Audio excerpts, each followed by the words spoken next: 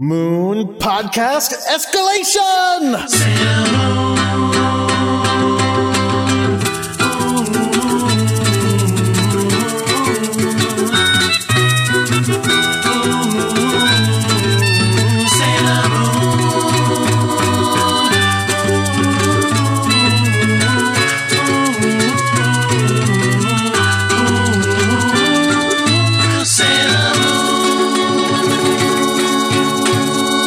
Hello, everyone. My name is Jordan D. White. My name is Chris Sims, and this is Sailor Business. It's the podcast where we watch every episode of the classic 1992 Sailor Moon anime and break it down to talk about just why it is that we love this show so much. Welcome to a weird one, everybody. We are joined by a very special guest returning to the show from last week. We have Leanne Centaur, who was the writer of the Sailor Moon novelizations. And I am so excited to have you back on the show. This is an absolute joy. We are going to be watching the episode called Summer, the Beach, Youth, and Ghosts. I'm sorry, you said that wrong. I did. Because you have to say the summer, the beach, youth, and ghosts. That is exactly how they say it on the new dub. Yes. Is he really? And it is and it's my favorite thing they've done. But that's the thing. That's how they say it in the Japanese as well. Not that I speak Japanese, but you can tell. Like when she says "and ghosts," she is very afraid. It is my pick for the weirdest episode of the series. Certainly the weirdest one so far. But we are going to get to that. It also was not dubbed. This is our first one in a long time that hasn't been dubbed. Yeah. And I think might be the last one in a long time that's not dubbed. It might be the last one until like the last season. I don't know if there's any more. Well, there's the final episode of season 1 was originally 2 episodes they crammed into one. So some people consider that there was so much missing material from there. That's true. That is true. But yeah, I think you might be right in terms of actually missing episodes fully gone. This might be the last one for. Yeah, I don't think we get another one for like I'm scrolling down the list in Wikipedia now, and yeah, there's not another one until they just stop dubbing it. Well, they have one about Sailor Venus's past. Oh, right. Yeah. Oh yeah, is that one not dubbed? No, that one was not, which is a shame. They really should have, but. Oh, that's right. So episode 42. So it won't be for a while that we get to Sailor Venus's past, Minako's tragic love. For now, it's Summer, the Beach, Youth, and Ghosts. This episode marks another landmark for me, which is in the year 2010, I reignited my love of Sailor Moon and decided, I've never finished watching the entire series. I'm going to watch the entire series. And I started watching one episode basically every day before work. And then this episode marks the first time that I tweeted more than one thing about that episode. I actually did 3 tweets about this episode. And so I actually have an archive of all the things I tweeted, because from this episode on, I basically would rant about every episode. And that is how we became friends. Yes, it is. It wasn't through comics. Nope. It was through live tweeting Sailor Moon, and that brings you up to right now. Mm-hmm. But before we get into that, Leanne, we talked last week about your history with Sailor Moon and how you got the job writing the novels. And if anybody didn't listen to last week's episode, it's a really interesting story, and it's really fun to hear you talk about it. But there's a segment on the show that I like to do whenever we get someone who admits to writing Sailor Moon fanfiction, which is called Ask Me About My Fanfiction. So I'm going to ask you about your fanfiction. There was no question there. Yeah. What's up with your fanfiction? There is a large volume of it. I took it very seriously, so I wrote it, pretty much every week for a year or 2 or so when I was like 15 or 16. It was mostly a combination of intense cathartic romance and incredibly gruesome violence, which looking back, I'm wondering what I was working out at the time, because clearly I was working out some issue that I no longer remember, but it was kind of like there was a lot more gore, I guess, in it, because they were like these adventure plots. And I remember somebody got their eye poked out by, it was like a villain or something, and there was just this really detailed description of the stuff spilling out of his burst eye, and I was just I found it years later. I was like, I was really hoping that you were like gonna have one of the scouts get an eye patch. I thought that was gonna be the direction that went, and that was gonna be pretty neat.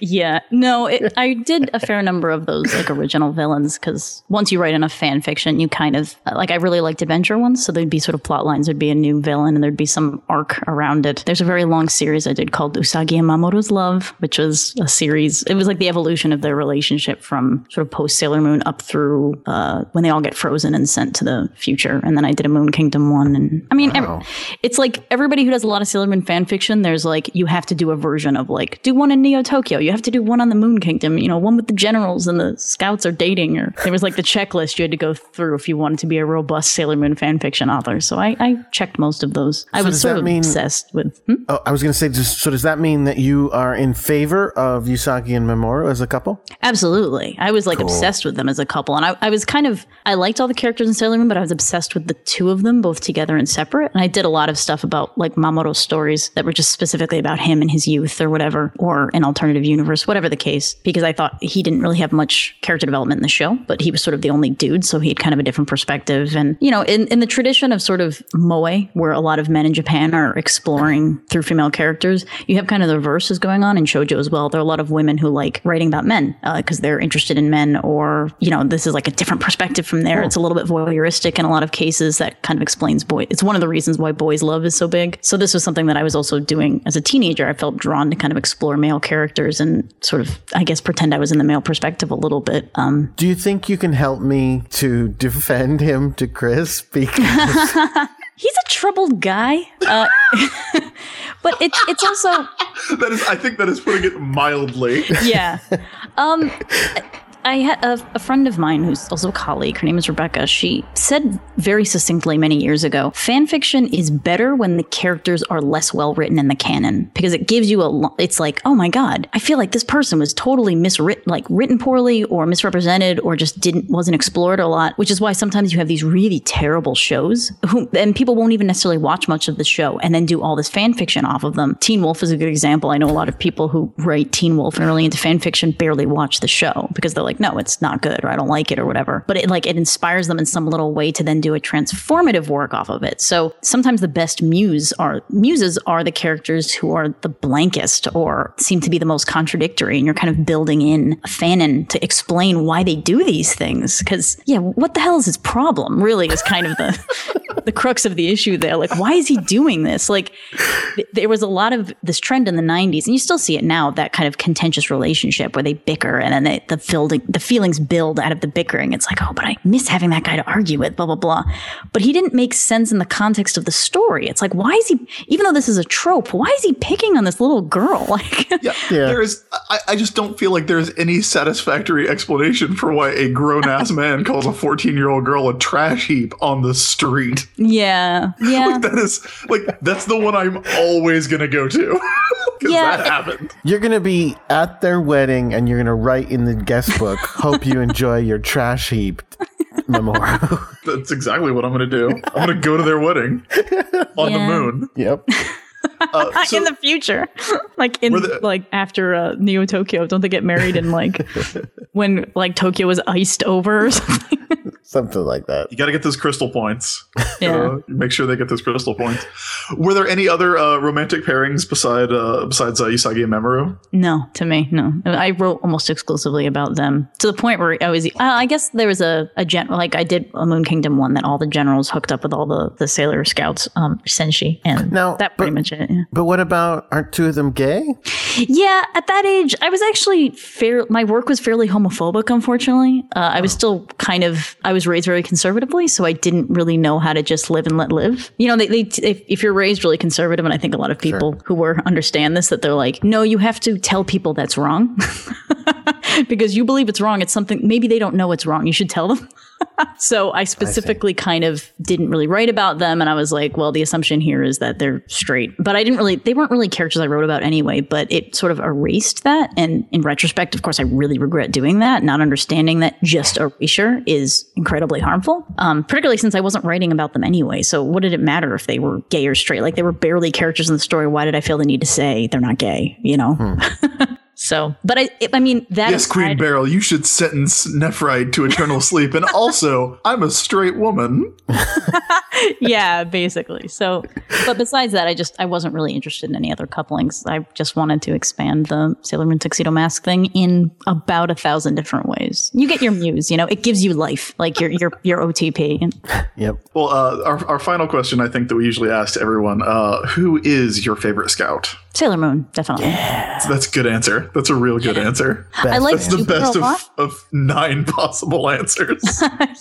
Well, I related a lot to Jupiter, and I liked her a lot. And as I don't know if you guys went through this, because again, you weren't growing up as teenage girls, but girls who were into Sailor Moon, everybody would pick a Sailor Scout who they were. Like, you'd have a group, and you'd be like, okay, we need a Mercury, we need a Mars, we need a Venus, whatever. And in my group, I was Jupiter, and it was oftentimes based off of whose hair you looked the most like. It was kind of like primordial cosplay. It's like when we eventually go in cosplay, who are you going to be? Like, you had to pick an identity that was going to represent you, and you had to, sometimes like the episodes about them the most. It was odd, definitely odd. But so I like Jupiter in addition, but Moon, I think, I don't know. I love Usagi. She's so interesting and appealing, and there's so much you can do there. And I love seeing her growth. Like, her growth is just so beautiful. She never abandons who she is, even though she grows, and that's very difficult to write. And you don't see enough, and kind of, especially like cartoons, or anime, right? That's not like a cartoon, whatever. But like, you don't necessarily see that kind of subtle character development where she's not developing as the plot needs her to. She's developing herself, intricately involved with the plot. So it's not like, oh, now it's time for Tuxedo Mask to fall in love with her. So he does. They build that as the plot moves forward. Like, it doesn't come out of nowhere because this is the point in the story where this should happen in a plot. Like, she had to get there herself. So, and that's one of the things that I love the most about shoujo and josei out of Japan, that the character development and the relationships are so deeply integrated into the plot that as the plot develops, so do the people, and so does the dynamics of the relationship. So, and Sailor Moon is just so well written in general. Like,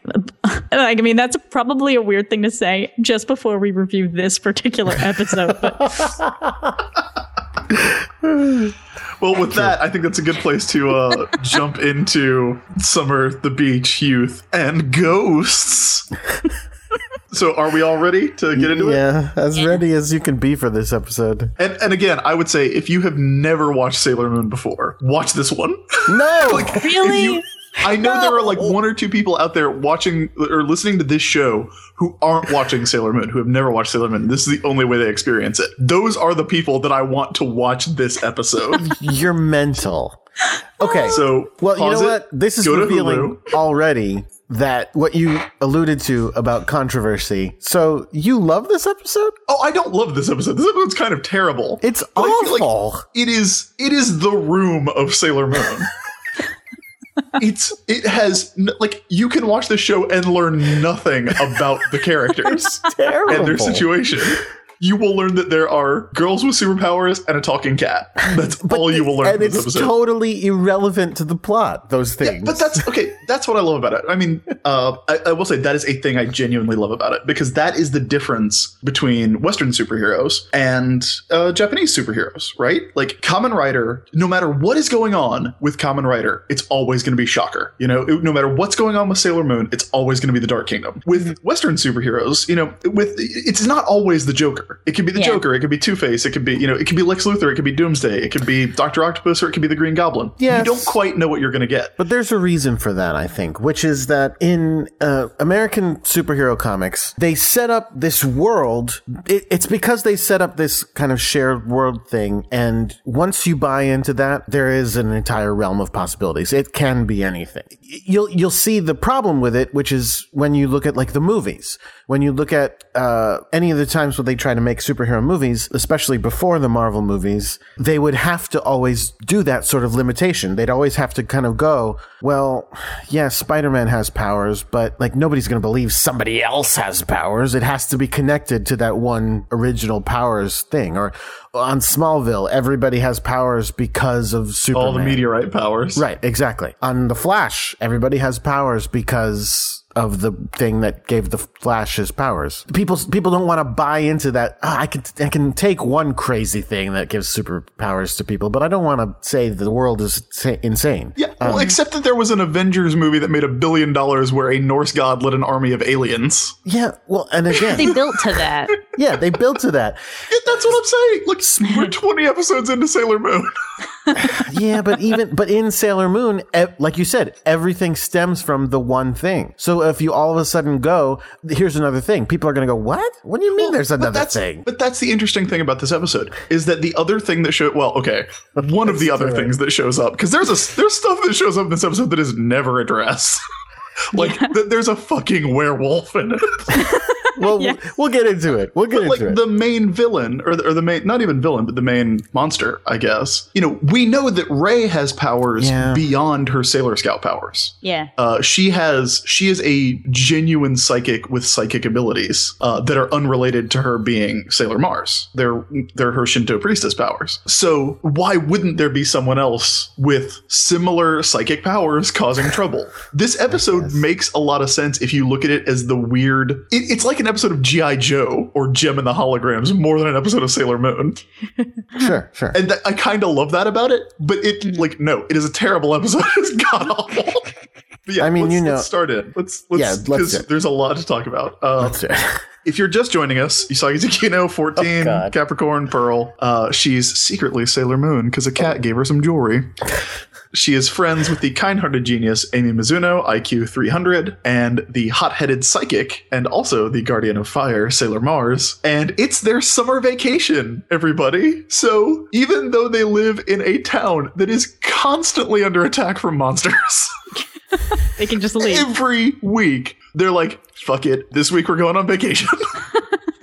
I think, you know what? Now that you've said that, I imagine there is someone at their peak energy back in Tokyo who gets completely drained. Oh yeah, like Naru's in a coma. No, I mean Nephrite has a new thing. He's like, oh, this star anything, this crane game player, right? Is about to reach his peak energy. And that guy just gets drained and nobody saves him. The end. He dies. Look, you can't be everywhere. You do good where you can. You've read Astro City, Jordan. Come on. Oh, yes, that's true. So they are going on vacation. So they go to the beach. They have let Rey make the vacation plans, which seems a terrible idea. Oh, hang on. As the Luna representative, I have to point out, this is not a vacation. This is training. They are going to train to be better Sailor Scouts. Yeah, and then Usagi stomps the lid of her basket closed on that line of talking. So yes, Rey makes the plans. And which is why everything goes awry. Yeah, so Rey made the plans. Why would you let Rey make the plans for your vacation? Because you're at a Sailor Scout meeting. If anybody's going to make plans for the vacation, it should be Usagi. Because you're at a Sailor Scout meeting, and Luna goes, I think we should go to the country and train to be Sailor Scouts. And everybody goes, British Luna has nothing to do with this episode, Jordan. This episode never even had British Luna. Yeah, never. British Luna never touched this one. That's right. How sad. Well, now I'm correcting that mistake by inserting British Luna. And Usagi immediately goes, yeah, that sounds great. We'll go to the beach and have a party. And then somebody goes, all right, who's going to make the plans? And Usagi's going to go, not me. I have fantasies to have. And Rey immediately will go, I will take control of everything and make it so this is the best vacation anyone's ever had. I do get that. Rey is a bit of a control freak. And Amy's not, like, I make the vacation plans, but I got to go to cram school. Right. Sorry, everybody. First Luna can't actually do it, so. Again, really cute outfits in this scene. And this is going to come up because there is an episode that I was watching, one of the ones that just recently went up on Hulu, the one where Amy's going to go to Germany. Mm-hmm. And I was so disappointed because Amy goes to the airport in her school uniform. Oh, ridiculous. And I was like, no, we have watched enough of the show to know that the Scouts wear real clothes when they're not on duty. Oh, she's wearing her hippie headband again. She does. She has a weird polka dot headband on under a sun hat and a maxi skirt. What? A maxi skirt. It's the opposite of a mini skirt, Jordan. Come on. Oh, I'm sorry. So they are going to stay at a place with a private beach, which of course sends Usagi into a fantasy sequence all about dudes in tiny, tiny pants. Mm. Now, tell me if I'm wrong, Chris. My immediate thought during this scene is that this is the most you've ever liked Tuxedo Mask. Oh, yeah, where he's windsurfing? Yeah. in a full tuxedo and top hat? Yes. If we could see Tuxedo Mask doing more extreme sports, I would be 1,000% more into it. But like he has to be wearing the full outfit, like top yeah. hat and like cufflinks, like the whole 9 yards. Yes, the whole thing, like snowboarding. Yeah. Now, this is the thing. Usagi's fantasy is crazy because she's literally going, a private beach, there must be 1 million people there. No, wait, it's a private beach. There's not going to be anybody there. That's what private means. And Well, you know also, who's definitely not Motoki going to is be there. there? Yeah, exactly. Motoki is definitely not going to be there. He's still in Tokyo. Come on. So they walk through the creepy woods, and there's a thunderstorm, and they see a creepy girl who scares Usagi. You're going so fast. Yeah. And by the way, I guess Luna gets out of the basket because you see her out of the basket. But this basket that she was in for the train ride is thrown around, and I am really worried about Luna until she shows up outside of the basket. It's just full of cat vomit. Just And open and Usagi's- drain it first. Usagi's 2 outfits that she brings to the training camp. So the creepy girl leads them to what is literally the Addams family house. And Yeah. I say that because there is a nameplate on it that says Addams. It's called Pension Adams. I guess pension is a word for a place like a resort, where you can stay. kind Yeah, of. they refer to it as a pension, which I didn't know what that was. In the dub, they just call it a hotel or a bed and breakfast. Okay. Yeah. So the little girl, do we get her name here? No, not here. No, I don't think we get it for a little bit. Okay, so she was out picking flowers. Is that what They she was? knock. Oh, yeah, I guess that is what she was doing. They knock on the door, Oh, God. Here we go. and and here we go. The door opens, and a goddamn vampire, Frankenstein, and werewolf show up. And it is mental. it's Yeah. bonker. I really wish we had done this episode in time for Halloween, because it is kind of the most Halloween-y episode of the series. So let's But the best talk thing about it is that a literal, like, okay, the vampire, maybe she's just pale and has pointy ears. The Frankenstein, oh, maybe he's just got a couple scars. There's a werewolf. Well, here's the Straight up thing. werewolf. Man. Here's the thing. There is a scene in just a moment. I forget exactly how far in it is. I think when they're at dinner, when one of the other scouts, because, yeah, we should first mention only Usagi and Luna react to them being monsters. Yeah. Everyone else is just like, yeah. Ray and Amy are calm. And Totally calm. Usagi and Luna are flipping out.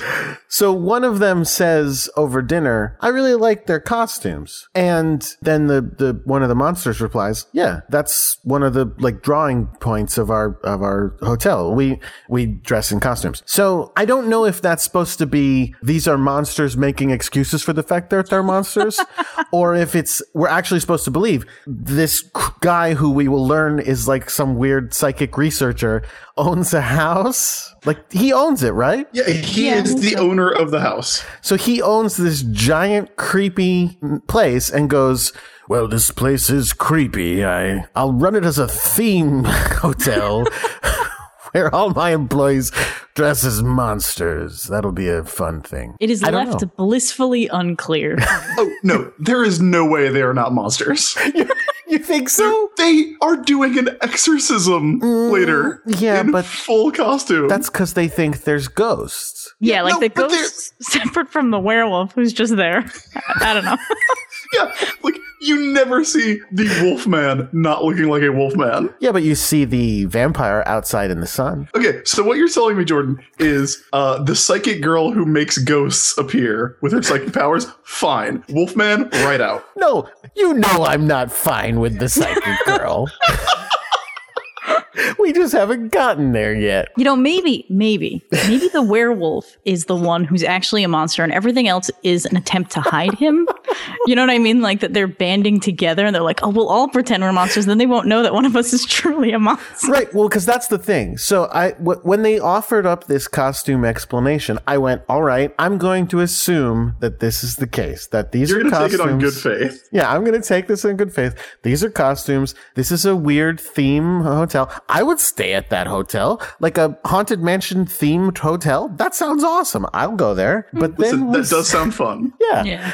Then we see the I just, but you know what? werewolf You know guy what? You know on who the never roof mentions that it's a howling. haunted hotel?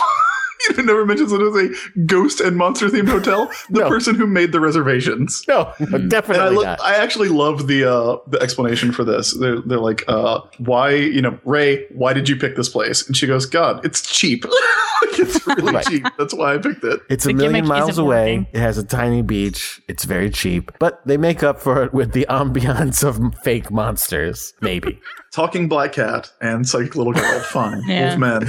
The bridge too far. I'm not cool with the psychic little girl. The talking black cat I'm on board for.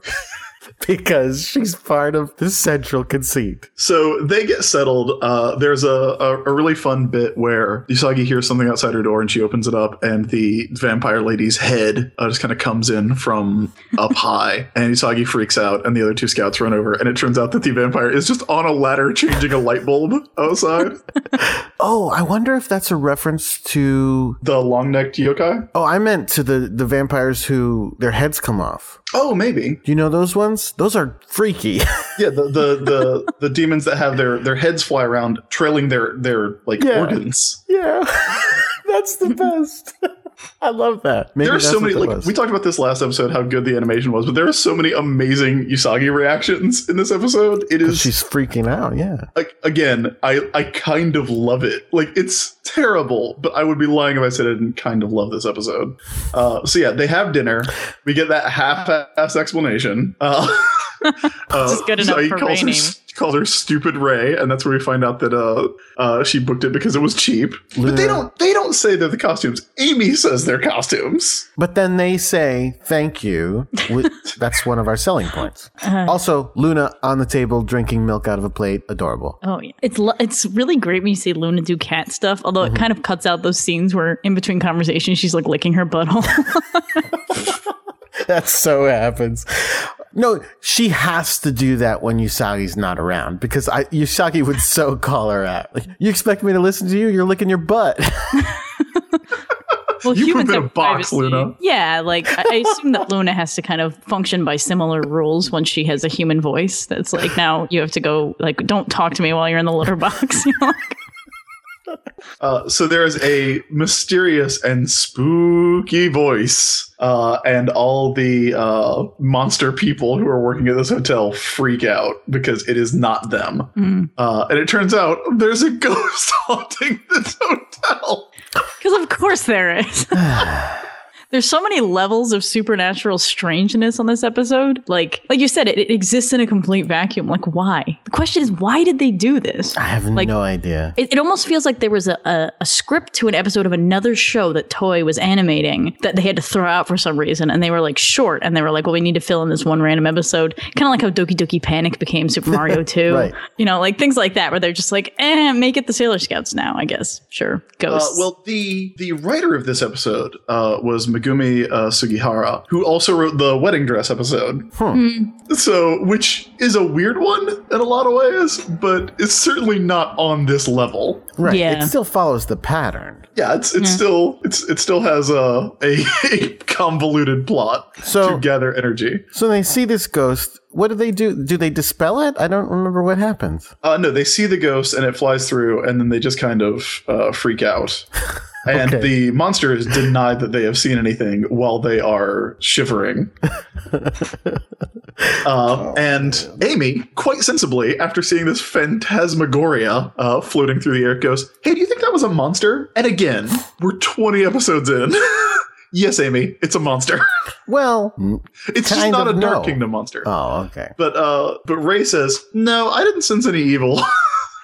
Yeah, not evil. Angry, apparently. But she does sense a power. And then we immediately cut to the creepy little girl who is now glassy-eyed and being hypnotized by her father, who has just the most severe hair. He has severe eyebrows. He has a severe mustache, a pointy severe ears. goatee. He looks like anime Anton LaVey, really. I was trying to figure out what exactly he was supposed to be. Because, again, clearly, vampire, werewolf, Frankenstein, that's what those are. Are we supposed to be like, that's Dracula? Are we supposed to be I think he's I think he looks like Anton LaVey. I think he's Vincent Price inspired. Yeah, basically. Because I feel like this this is I would have thought the more Sailor Christopher Moon Lee. tribute to the Universal Monsters. But he's got pointy ears. That's the part that throws me. So Artistic license, I guess. we get an act break after we see Dad hypnotizing a little girl. And when we come back, there is an interesting little bit of continuity, of visual continuity. Usagi's on the beach in her swimsuit. Yes, And it is her swimsuit from the photography episode. it is. It is her moth-eaten ribbon swimsuit. The swimsuit she repaired with her bows. That is so awesome. And again, I don't buy it. There is no way Usagi would not have bought a new bathing suit She for spent this her vacation. entire no, dude. She spent like 3 months' allowance on those curtains to make a wedding dress. She didn't make the dress, though. She failed to make the dress. She destroyed you the think curtains. her mom actually made her, like, Yes. actually let her take the curtains and try to make a dress? Yep, I do. Well, she's not going to learn unless she fails really hard. That's actually really, like, if she was her mother, she should know better than it's like, if you just let her fail, she's going to keep failing and get discouraged and fail some more. So, I don't know. It really could have gone either way there. Usagi is very upset to find out that it is a private beach, quote, so private that nobody else is here. Right, that's Which is what private means. Yeah. Yeah. But it's also a very small beach. It's surrounded by rocks, and it's only like the size of the room that I'm in now. Yeah, it's Yeah. not a It's big. garbage. Very nice. It's a garbage beach. Okay, fine. It's a garbage beach. I mean, it's better than no beach, but yeah, not quite what she wanted. So she wants to know where all the hot guys are. Again, it's a private beach. You're the only one staying at this haunted hotel. But there's a great scene where she starts yelling at it and calling it stupid, stupid beach. And then she turns on a dime and becomes super happy-go-lucky and goes, "I'm still gonna have fun anyway." And they go, "Usagi is so simple." Why is Ray such a jerk? Yeah. Good question. Leanne, where do you fall on the Ray is a horrible person continuum? She was in the anime. She was a dick for no really good reason. And then this was again like, oh, you need to argue more to show that when you get like the people who argue the most are the people who are the closest. But yeah, it felt really mean for no reason. Like there are legitimate reasons for them to argue because they have very different philosophies. So why is she just taking pot shots at poor Usagi, who's just trying to get through middle school like the rest of them? And like, I don't know. I liked her a lot more in the manga and the other versions in the later seasons. But season 1, she's just unnecessarily dickish. I agree with you. Why? I mean, I've talked about this before where I think it's a function of the anime being much more drawn out than the manga that she stays mean longer. Yeah. And they have to keep like they can't allow her character to progress to some kind of acceptance of Usagi. So she just keeps being rude every week. Yeah. Yeah, and 40 episodes. They could argue about real things. And I think the whole Tuxedo Mask thing where she was dating him briefly, as creepy as that is, that actually gave them some reason to be picking on each other. Like there's jealousy there and there's complications, but like it's just the pot shots. I mean, it's just like, don't do that. She's your friend, man. Don't you love her? Like there's some things you just don't say to your friend. There's like gentle ribbing and then there's like, And then there's calling someone a pile of trash on the street. yeah. She didn't do that. Yeah. She would have. She would have. If Why she do had I been there, hang she out would have been like, trash pile, classic. You're going to die alone. Yeah.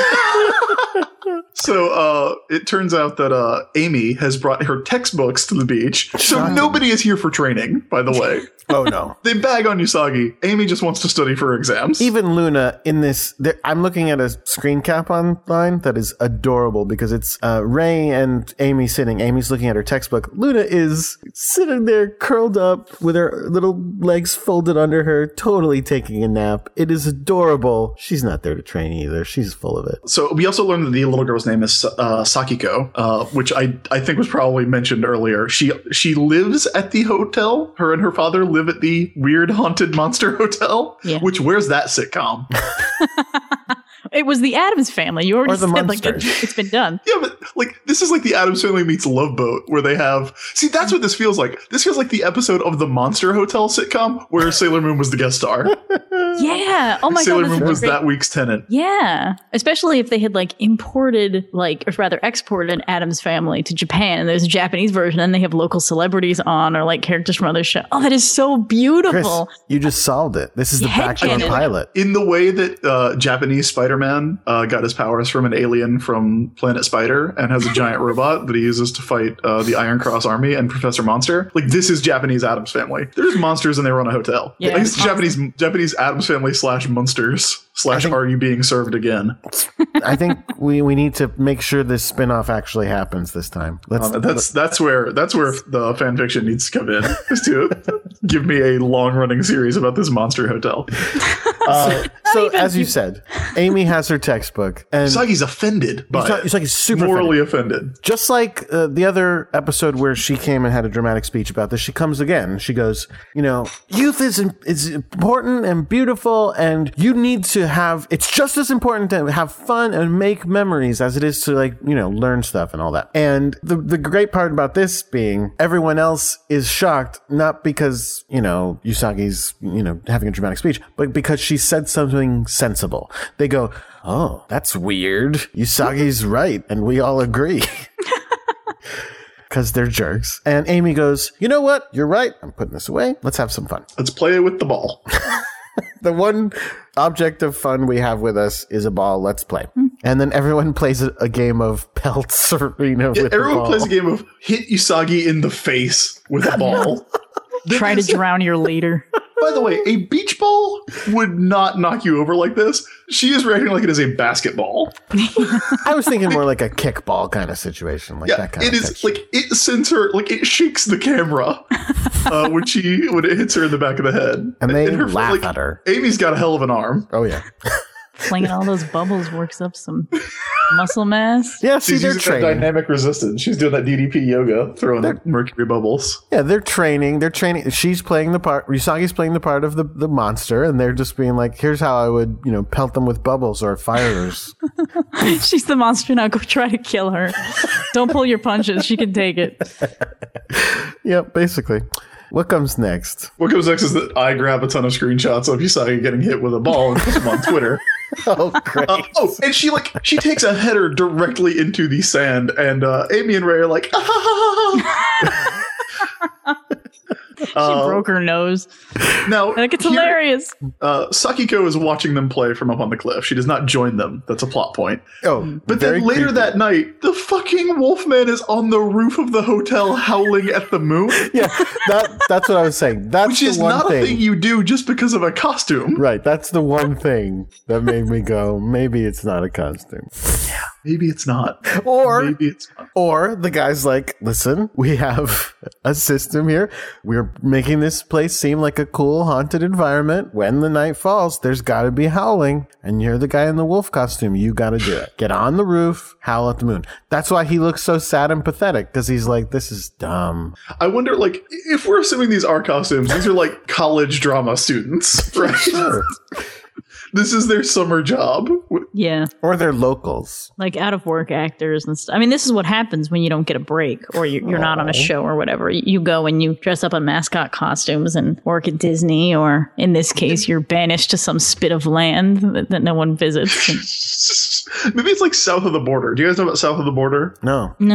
South of the border is this massive tourist trap it's just south of the South Carolina-North Carolina border, which was originally made in the 50s. It's on I-95. So anybody driving from New York or Philadelphia or any points north to Disney World in Florida goes down 95. Mm-hmm. So there's this massive tourist trap that is vaguely and kind of racistly Mexican themed. Oh, good. And it's huge. And they never advertise on television, but they spent all their money on billboard advertising. So there are billboards literally from Philadelphia to Orlando. Oh my God. They're like, south of the border, 361 miles.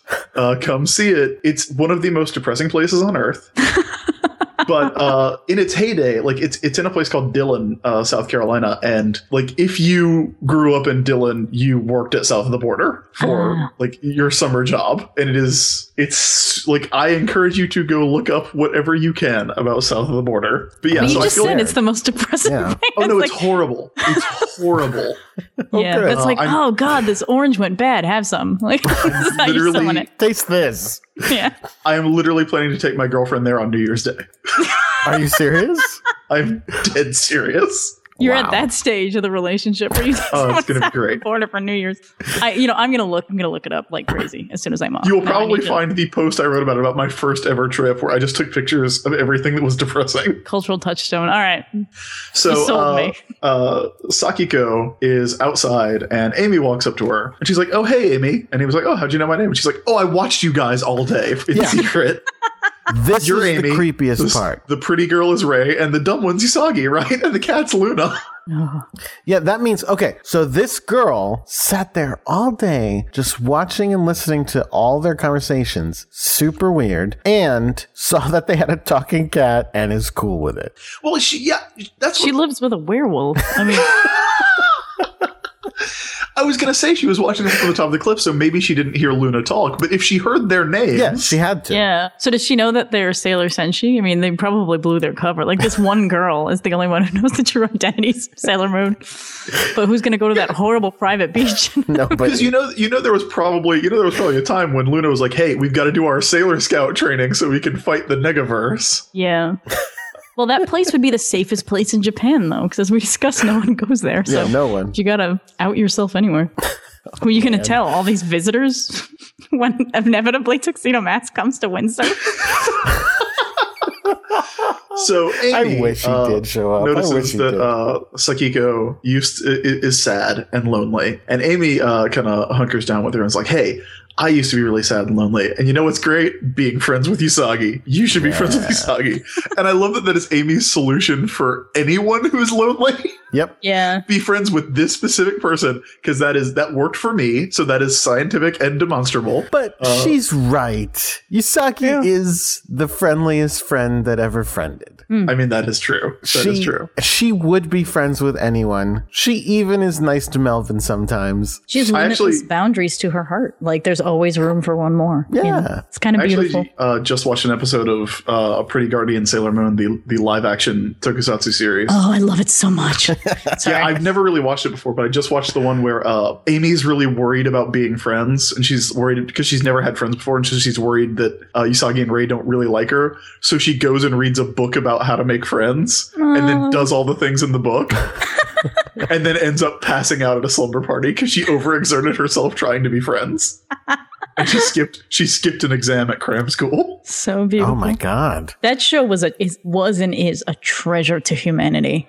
And like if you have not seen like the first maybe 10, 20 episodes, some of them are so bad and strange that they're great in kind of a spectator sport thing. It's like, what the hell is going on? But if you keep up with it, it actually gets really complicated and dark and elaborate, and it's so good. I don't even know how it was so good, but that sounds like a pretty early episode when they were still it's like doing a lot of episode karaoke. 5. Yeah, the first ones are odd. They sing a song that is by Minako Aino that is called C'est la vie, as in the French phrase C'est la vie, but the refrain is sung C'est la vie. And I'm like, you're really not trying to hide your identity, Minako. You're really... This was a subtle message to try and find the other Senshi. Like How many episodes subliminal... are there of that show? How many? What? How many episodes are there of that? How far did it go? I feel like... No, it was all the first season. I think Beryl is basically the final villain. Yeah, but it's long. Most tokusatsu shows run every week for a year, so there's like 50 episodes. Yeah. Wow. And it's But it like only totally ran new up. plot lines, and yeah. Yeah, it only ran for like 2003 to 2004, I think. But yeah, it's bonkers. And I've seen a few episodes. And also, it makes sense that no one would know they're Sailor Scouts because they don't have their hair when they're not Sailor Scouts. Like Usagi is just a Japanese girl with odongos. She doesn't have like the blonde hair that's 18 feet long. Yeah. And Amy just has like regular, like she's actually got kind of longish dark hair that only she puts a blue wig on when she becomes a Sailor Scout. Yeah. But- and I think they have like colored contacts, some of them, and they have makeup. So like you can see like, yeah, if I didn't know this person personally, I wouldn't probably be able to pick them out on a street because they don't wear masks, but they're fairly made up in a lot of ways. So Ray looks exactly the same. yeah, but that's Amy true. looks like a completely different person because she wears glasses when she's not a scout. Anyway, back to Luna this is such episode. a terrible puppet. While Amy is talking to Sakiko and being like, "Oh, hey, you should make friends," her dad rolls up and goes, "Don't make friends." What did I tell you about friends? And she tells she's like, yeah, you need to get away from my daughter. And then he actually says, get out. Like, I want you all to leave immediately. And I'm like, they have vacation plans and stuff. They already paid you. You can't just tell them to leave. He's got the deposit. So he drags Sakiko off, and we get a scene where we find out that he is manipulating her psychic powers by hypnotizing her in order to get revenge on people like Jordan. Well, okay, right. So, I mean, as you know, I'm not a fan of this. And that is, I find it to be the most aggravating thing about watching so much Japanese stuff is the way that they like to go, and this person's psychic. Cool. And I'm like, wait, nobody's going to question that? Nope. Okay. Right. Not a fan. One more time. That's Jordan White, Marvel Comics editor. Because it's a different situation. It's not, though. It's not at all different. It's totally different. It's a superhero world where there are real psychic powers. Everybody, you know what? Everybody in Marvel Comics gets questioned. Like anybody who shows up with superpowers, there's always stuff about what that can't be true. And you're not supposed to identify with J. Jonah Jameson, Jordan. No, Jameson. That Sailor Mars is a menace. Well, you know what? When Spider-Man first got his powers, his first idea was to bilk the public out of their hard-earned money. He wasn't going to bilk the public. Listen, do you want to talk about Spider-Man versus Crusher Hogan? Are we going to do that right now? No. It's fine. But yeah, listen, so you're right. They're going to get revenge on me because I say psychic powers are nonsense. And this guy is so confident that, I mean, he's right in this world. Yes, he is correct that there are psychic powers in this superhero universe. Meanwhile, Usagi is wandering around the creepy mansion in the dark, terrifying herself. Hugging a pillow and bawling. And it's like, yeah, this is kind of your fault that you are walking around this scary place at night alone. Probably had to pee, got lost. I mean, that's usually how they explain it. Like, where were you at alone? It's like, well, it's the middle of the night. I had to go pee. Sorry for having a human bladder. And she sees Frankenstein and the Wolfman praying at an altar. And this altar, like, if you're watching, pause it on a shot of this altar, because I really want to talk about how there are carrots and turnips that have faces carved into them. There's a jack-o'-lantern with carrots that have faces carved into them and a cross sticking out of it. And just a ton of candles. And they are, I mean, it is bizarre. And then the vampire shows up with candles strapped to her head, which is this... No, I feel like that was a thing in Japan. That's either like, I can't remember if like priestesses do it or there was like a horror. It's associated with some kind of horror or mysticism. I can't remember if it's to exorcise or if it's part of being a ghost. I think it might have been part of being a ghost. That it was like you have these lights, like internal lights around you. I don't know what it is, but I've definitely seen that before. There's an amazing scene where Usagi starts screaming, the monsters start screaming, everyone is screaming, and then Rei shows up and just slides into frame and she starts screaming at Usagi. It's pretty mental. Rei doesn't, like, Usagi's like, oh, look, they are worshiping a jack-o'-lantern. And Rei's like, no, this is normal. This is completely fine. Well, okay. I mean, what's weird about this episode is a million things. Yes, everything is weird about this episode. Another weird thing about this episode, I don't know what they're going for as far as the audience's experience. Are we supposed to think that these are bad monsters and then learn, oh no, they're actually just trying to exorcise the ghost that they're scared of? Because it seems pretty obvious that that's the case, and it's only Usagi who falls for it, right? It's not us who's supposed to fall for that. Yeah, but I mean, like, I am 100% on Usagi's side, though.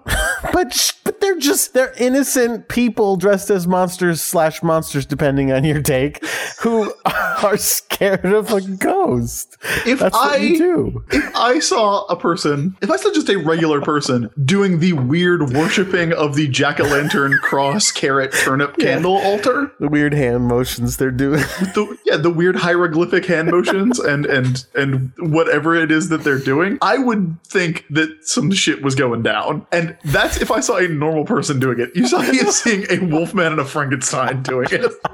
Just expression, though. I mean, you don't want to seem like a bigot. Like, maybe this is a religion you're just not familiar with that involves turnips.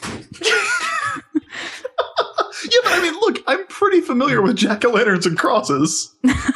That's true. That's true. So, I guess like those were pulled from the Western canon and kind of dropped into some sort of. Yeah, I got nothing. All right, let's just keep going. Yeah, I mean, we actually skipped over this, but previous to this, Ray, having sensed some kind of power, put a bunch of the cleansing tags on all the seats in the dining room, and they are torn off by an unseen force that then causes the chairs to levitate and start spinning around like a chair tornado.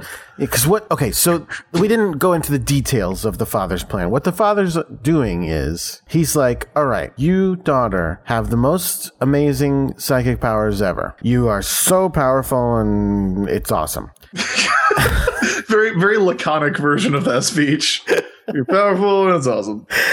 And what he says something about like, I've been drawing your power off by using hypnotism, right? No, I think he says he's been amplifying her power by using hypnotism. Okay, well, that's the opposite. So then that's he hypnotizes her, and then she becomes more powerful. She becomes able to. But I thought he was hypnotizing her to help. No, because he wants her to manifest this ghost to go terrorize people who said that they were charlatans. Right. Okay, yeah, that's right. Again, to destroy you specifically. So he's doing the hypnotism, going, yeah, this is going to generate a freaky ghost. In the words of Ray Parker. Okay, yes. I don't even remember why I started this again. Oh, and they're doing the exorcism to try to like stop it because they think it's a real ghost. So all of a sudden the chairs start flying around and stuff. And Usagi's like, what did they do? And Ray's like, am I correct in this? Ray is like, no, it's not them. They're just a bunch of dumbasses. Like there's something serious happening. Look, he's just a wolf man. We have a ghost problem. He's wearing a costume, she thinks, whether it's true or not. Yeah, but she doesn't even say there's a ghost. She's like, I sense something else generating this power. So the ghost appears while they're hypnotizing, and the father's like, cool, this is the plan, right? Ghosts, go out. I don't know exactly how far away these skeptics are, but go travel for a while, go to the big city. I don't know, go find Richard Dawkins or something. But what he doesn't understand is that he is an asshole. You think the ghost is going to go fight Richard Dawkins. Yeah. Which I would pay to see that. I would pay good money for that DVD. But what he doesn't understand is he's a giant jerk, and so really the daughter is scared of him. Yeah, he has been essentially abusing his daughter all this time. Yeah, which is horrible. The problem is I'm leaving out like all the parts with the Sailor Scouts, and the reason I'm leaving it out is because it's 100% irrelevant to what happens from here on. Here's my question: this dude's only source of income is renting out his spooky haunted hotel. So could he not wait a week? Could he not wait till after summer vacation? Is he gonna be like, yeah, you know what I need to do? This would be the peak season, yeah. It's summer and we've got some tenants, but I'm going to go ahead and do this psychic plan. Yeah, he should be telling her, use your ghost to shake some chairs and they will put a good Yelp review for our haunted hotel. There's so many questions. Nothing about any part of anyone's plan in this episode makes any sense. Because Ray's plan doesn't make sense. Luna's plan doesn't make sense. Usagi's plan doesn't make sense. I mean, and the bad guy's plan doesn't make sense. Okay, so here's how the bad guy's plan ends. Like I said, he goes, go out and scare Richard Dawkins or whoever. Go out and scare Penn and Teller. Prove to them that psychics are real. And the daughter is like, oh, by the way, they wake up the daughter and it's like, oh, usually when I wake up, the ghost goes away. And well, this time it's worse. But what actually happens is the daughter hates the father for being a dickhead all the time. So the ghost attacks the father. And then, in the end, the father is like, oh, I'm so sorry. I'll never do that again. I'm an asshole. Now, in between all of that, a bunch of stuff happens. In between all that, we get a Sailor Moon episode. Yeah, but it doesn't matter. At one point they go, we better transform. Why? Because there's a ghost trying to kill someone. Yeah, but they are completely ineffective. Well, I actually really love this scene because Usagi is shooting tears out of her eyes, and Ray is like, "Oh Jesus, just transform." You'll feel better. And Usagi, like, she powers up. She's shooting streams of tears out of her eyes, and she goes, "It's do or die," and then transforms. Yep. Which I wish she would have had her crying face. I wish they would have just pasted it into the entire transformation sequence. And she, this, her really elegant, beautiful transformation sequence, she was just bawling and screaming and shooting tears out of her eyes the entire time. Like, that would have been unbelievably great. Mm-mm. Crazy. But instead, we just get the standard transformation speech. "I'm the pretty guardian who fights for love and justice. I am Sailor Moon." Sailor Mercury's like, "Yeah, I'm Sailor Mercury. I am also a Sailor Scout." Oshekyo. So, And yeah. does she even? I think she throws the tiara and it does nothing, right? Which is weird. Is it? I mean, I guess it's not, because I guess it's a ghost, right? It's a psychic incorporeal. projection, is what it is. Yeah. Let's get scientific about this. It's a psychic projection. There are no ghosts in this episode. The title's a lie. I really do like that the dad in this part is like, "Sakiko, it's me, your dad. The guy who's a dick to you at all times.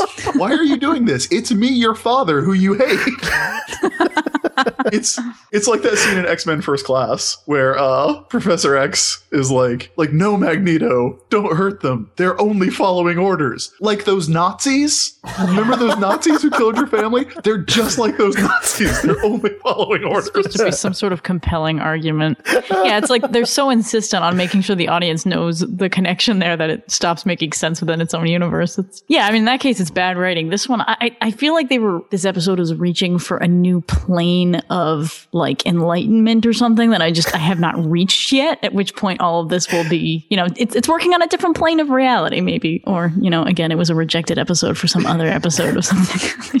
They're like, we need to use this here. Megumi, can you adapt this in 10 minutes? I mean, let me ask you this. Because this is so, okay, let's live in the world for a moment where this is the backdoor pilot for Monster House, or for Adam's Pension, whatever you want to call it. What is every episode of that show? They have the 3 goofy monsters. What happens every episode? Well, this is the pilot, right? This is the backdoor pilot. Right.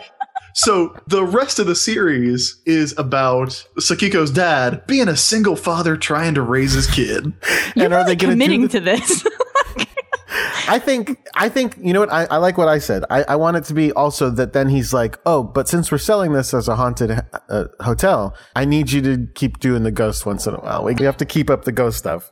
Yeah, I mean, I think that happens, and I think each week there's a guest star from another anime, and if it's ever like an adult woman, all the monsters try and hook him up to get Sakiko a new mom. So like when the Azumanga Daioh crew shows, he's like, "Hey, Yukari, have you met Sakiko's dad?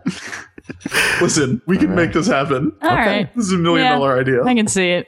So, yeah. You're so passionate about this alternative show that could be lifted off of this random episode, but no, you've got a pretty good universe there built in. Yeah. So the Sailor Scouts do nothing. Yep. Sakiko eventually regains or does a Super Saiyan attack. Yeah, on she her. just yells no loud enough that it stops, right? Yeah, she powers up. She emotions her way through it. She lifts up the heavy stuff. She believes in herself.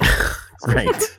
And her dad's like, "Hey, I'm real sorry. I have been painfully dragging you around by your arm and hypnotizing you to use your psychic powers to get revenge on my enemies. And I'm sorry I said you're not allowed to have friends. You're allowed to have friends now." And he also says that he used the guests at the hotel as her test subjects. So I assume she's just been haunting all the guests, right? There you go. It's like, oh, make a ghost and go see if you can scare that person into leaving without haggling over their bill. So scam? It's a supernatural scam. Mm-hmm. See? That has been solved. And then we get the same footage of Usagi taking the beach ball to the face and the back of the head again. And this time, after she gets up from being knocked down on her face, we see Rei and Amy and Sakiko and Luna pointing and laughing. Yep. They all thought it was pretty funny. And so Usagi decides to take her revenge specifically on the tiny little girl. She can take her. Oh, it's all in good fun. And Sakiko's dad, who I don't think is named throughout the entire episode, but he calls him Mr. Yoma in the novel. You did this as a novel? Wait, so you adapted this? Yeah. Are you Even though kidding? it wasn't an episode of the American show? No, we used the Japanese show as a base, which made it wow. awkward sometimes. But yeah, Oh we my called him God. Mr. Yoma. I don't I am remember. so excited about reading your version of this episode. It's not. There's nothing. I at the time when I was reading the summary, I was like, "What the?" All right. No, hold on. That means you were paid money to make sense of this episode. I want to hear something about this. Wow. No, I don't remember. You don't remember? Oh, no. I mean, I read it last night, but I was like, I don't remember this episode. All right, well, it made enough sense in the sense that there was a beginning, a middle, and an end. I think it was just they looked like monsters. Like the werewolf, I think, was just a hairy guy or something. I think I took out that whole alternative universe that you have building here. So what did they send you like a VHS tape that had this on it? Actually, they would send me do you remember like those anime books that they'd be basically all these screenshots of the anime? Yeah, the Cinemangas. Yeah, and they did those in Japan a lot. I don't know if they still do, but yeah, it would kind of be like a screenshot by screenshot in a manga format, but full color and everything, where they'd sort of explain what was happening in each thing. So it was kind of a breakdown of these episodes, and they were in Japanese, but I had an English language summary based off that I found online or whatever, and I'd kind of puzzle it together and then I always tried to adapt as that would make sense on its own, even if I didn't understand why things were being done or whatever. So Amazing. I am really excited. I'm leafing through my copy of Sailor Moon Volume 7, Cellmates, right now. there was kind of, because this was so far outside of Western canon, because we never had it originally, it doesn't even make much sense in the universe of Sailor Moon, as you've established. I kind of used it as an opportunity to cram a couple scenes that I always wanted in there. So there's a scene with Rei is worried about Usagi and kind of has her lean her head into her lap and she massages her temples to try to make her feel better. Wow. Just stuff like that. As opposed to just throwing a ball directly at her face. Yeah, I mean, and at this point, like we kind of hit with last episode, the show was getting a little more serious, which you wouldn't think from this episode existence. But the actual canon, which they left behind when they went on this beach, was starting to get more serious. So, and the last episode that we did with Tuxedo Mask and the fake love letters, when I adapted it for the book, I made it a lot darker. And like, Usagi is not really excited to see Tuxedo Mask. She's kind of freaked out and upset that he wrote to all these other girls. And this is kind of where the tone shift I had in the novels anyway, which is... Well, you do that in some of the early ones too. Like the wedding dress episode, Rei and Usagi's interaction is completely different because Rei is not trying to enter the contest. Yeah. In that episode, so she has a lot more sympathy to Usagi. And the modeling episode where Darien has his heart to heart with her. Yeah, no one was really telling me I couldn't do these things. So That's great. I felt like I wanted to go in this direction, or I wish the show had done this. And I just sort of did it and then handed it in and waited for it to come back. And they didn't usually revert it. I think also I was fortunate to know a lot more about canon than they did. And they gave me the benefit of the doubt, which was possibly poorly placed, their faith in me that I was doing, a super, I don't know if they expected me to do a super accurate thing anyway, especially since they're like Kodansha's checking these, or at least the early ones. So That's great. That is really exciting. Unfortunately, like I said, this episode was not adapted to the English language version, so we don't have an official Sailor Moon Says. Nope. yeah. Now, Leah, I love the Sailor Moon Says. Yeah, me Like, too. and the weirder they are, the better. Like, did you, as a sort of Sailor Moon purist, did you enjoy them when you were younger? Yes. Okay. I was upset there wasn't a different one for every episode because they recycled Yeah. some of them. That's like, I'm a real big fan of G.I. Joe, and I love that they do the little lessons at the end of G.I. Joe that have nothing to do with the episode. Yeah, so great. And I love Gem, but they only do Doing the Right Thing Makes You a Superstar. Like, they only do it on like 5 episodes out of a 60 episode series, and I find that really upsetting.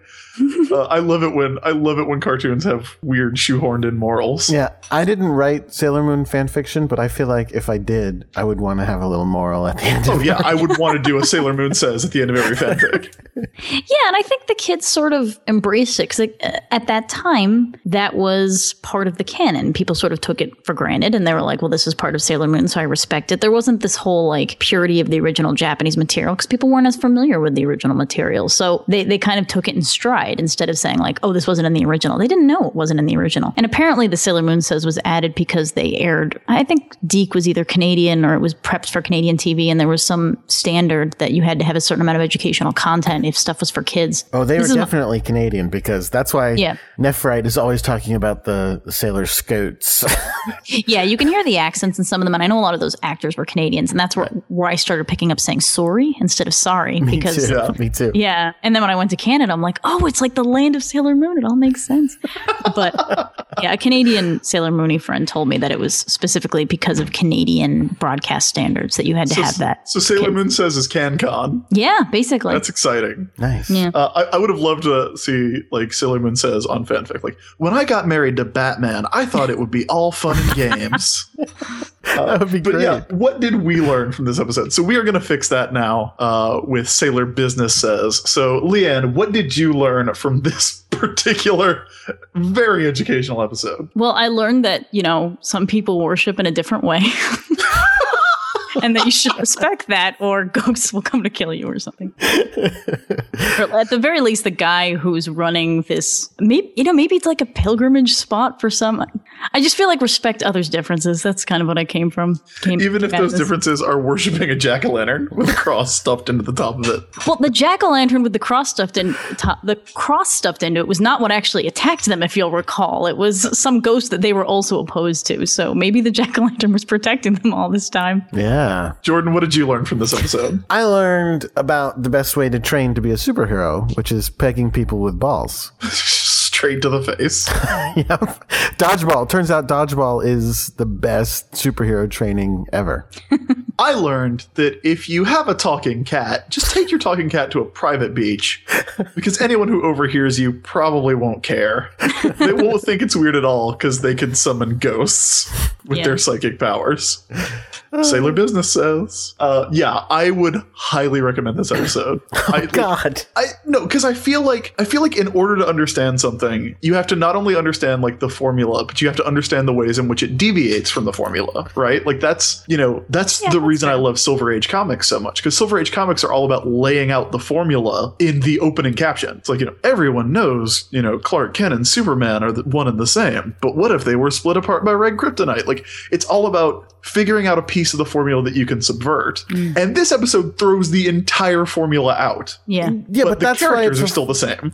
No, see, to me, that's why it's a failure. Like, first of all, I love the formula in Sailor Moon. Second of all, I love it too. Jordan, we do the show together. Of course. And I do love when they play with it. But like you said, the fact that this one is just them going, oh, I forgot there was a formula to this show, and I did this episode that makes no sense and has nothing to do with anything. I'm like, what? It's not good. But at the same time, it had a writer, it had a director, it had all those people animating, and it's funny, you think something might have gone awry, and all these people had to take it on good faith and be like, well, I need my paycheck, so I got to do this. Let's do it. Let's do it right.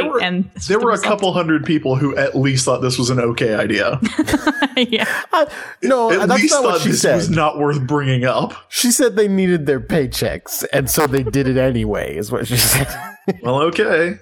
So there's a wolf man. Yeah, there's a wolf man. He's just going to be on top of the roof howling at the moon. Oh, all right. Was he a Dark Kingdom wolf man? No, just regular. Just regular type. Just regular style wolf man. Okay, so this thing where Nephrite is in love with, or is using Melee's love. No, that's we'll get back to it in a couple weeks. They can wait. Yeah, Nephrite's playing the train game guy right now. I wonder if the next episode, which is all about working in an animation studio, is a reaction to this episode. That's amazing. Yeah, I could almost see that it's like they were all so upset and they were like, let's do one that's, talking about how sometimes people have to do things even though they don't want to. It was like their defense. I love it. But yeah, I would say, I would never put this episode on like a top 5 or a top 10 list, but I do feel like it is. This episode's not in the top 100. I think it is valuable to watch. Oh, God. And I will say, next week's episode is one of my favorites. So yeah, we've got a lot of good stuff coming in the next little bit, up to the Maxfield Stanton saga. This has been great, Leanne. Thank you so much for joining us and talking to us about your time writing Sailor Moon. I know you haven't heard it because it hasn't gone up yet. We're recording this one a little bit in advance because of the holidays. But if you go listen to the episode right before you come on, I get so excited at the end talking about you appearing on the show. It's true. Oh, God. That's so sweet. Thank you for joining us. Yeah, thank you for writing these Sailor Moon novels that I've really enjoyed reading and going back to. This is, I was a little skeptical when I heard about this podcast because I feel like there was so much Sailor Moon analysis at the time, like what hasn't been covered. But I love that you guys are looking at it as a time capsule and sort of from this new perspective. It's not just fun. I love how it builds into the fanon. Like, let's look at the old episodes, comparing it to Crystal, comparing it to the new dub and just anime now, and it's really fun. Plus it's, I get to feel like I'm a teenager again, right? This was a good formative time for all of us. And Sailor Moon's subliminal messages about the existence of Wolfmen and reality is kind of at that worming into our brains, preparing us for a future of anime and stuff. You can take a lot of that stuff for granted. Well, not werewolves specifically. I want to know if there's one of those live action musicals that does this episode. I'm 100% sure this episode exists nowhere outside of Two places. It exists on this episode and in Sailor Moon Volume 7. Yeah, Soulmates. Leanne Centaur, again, thank you so much for joining us. You have been an absolute pleasure to have on the show. Thank you for having me. Please let everyone know where they can find you and your work. Yeah, on Twitter, I'm at Tokyo Demons, one word. I work for the new magazine Sparkler Monthly, which is an English language shoujo josei digital magazine, and I'm one of the editors there. And I also write Tokyo Demons, which is one of the light novels on there. And Jordan, where can everybody find us? Well, the podcast Sailor Business is on Twitter at Sailor Business, and feel free Still waiting on Sailor Moon as a tennis ball. Yep, no Sailor Still Moon waiting tennis on ball. all of your artistic interpretations of tennis ball Sailor Moon. Or your solo Adams Pension cartoons. Feel free to draw those now. Your spin-off cartoons.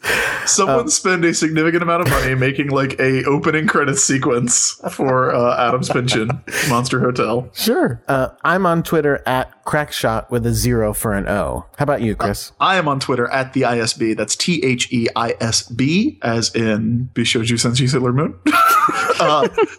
Thank you for listening. We'll be back next week with another episode, a great one that is all about the trials and tribulations of working in the animation industry, which is not based on any of Naoko Takeuchi's originals, so you can make your own interpretations about that. Thank you for listening. And until next time, keep your mind on Sailor Business. Sailor Moon.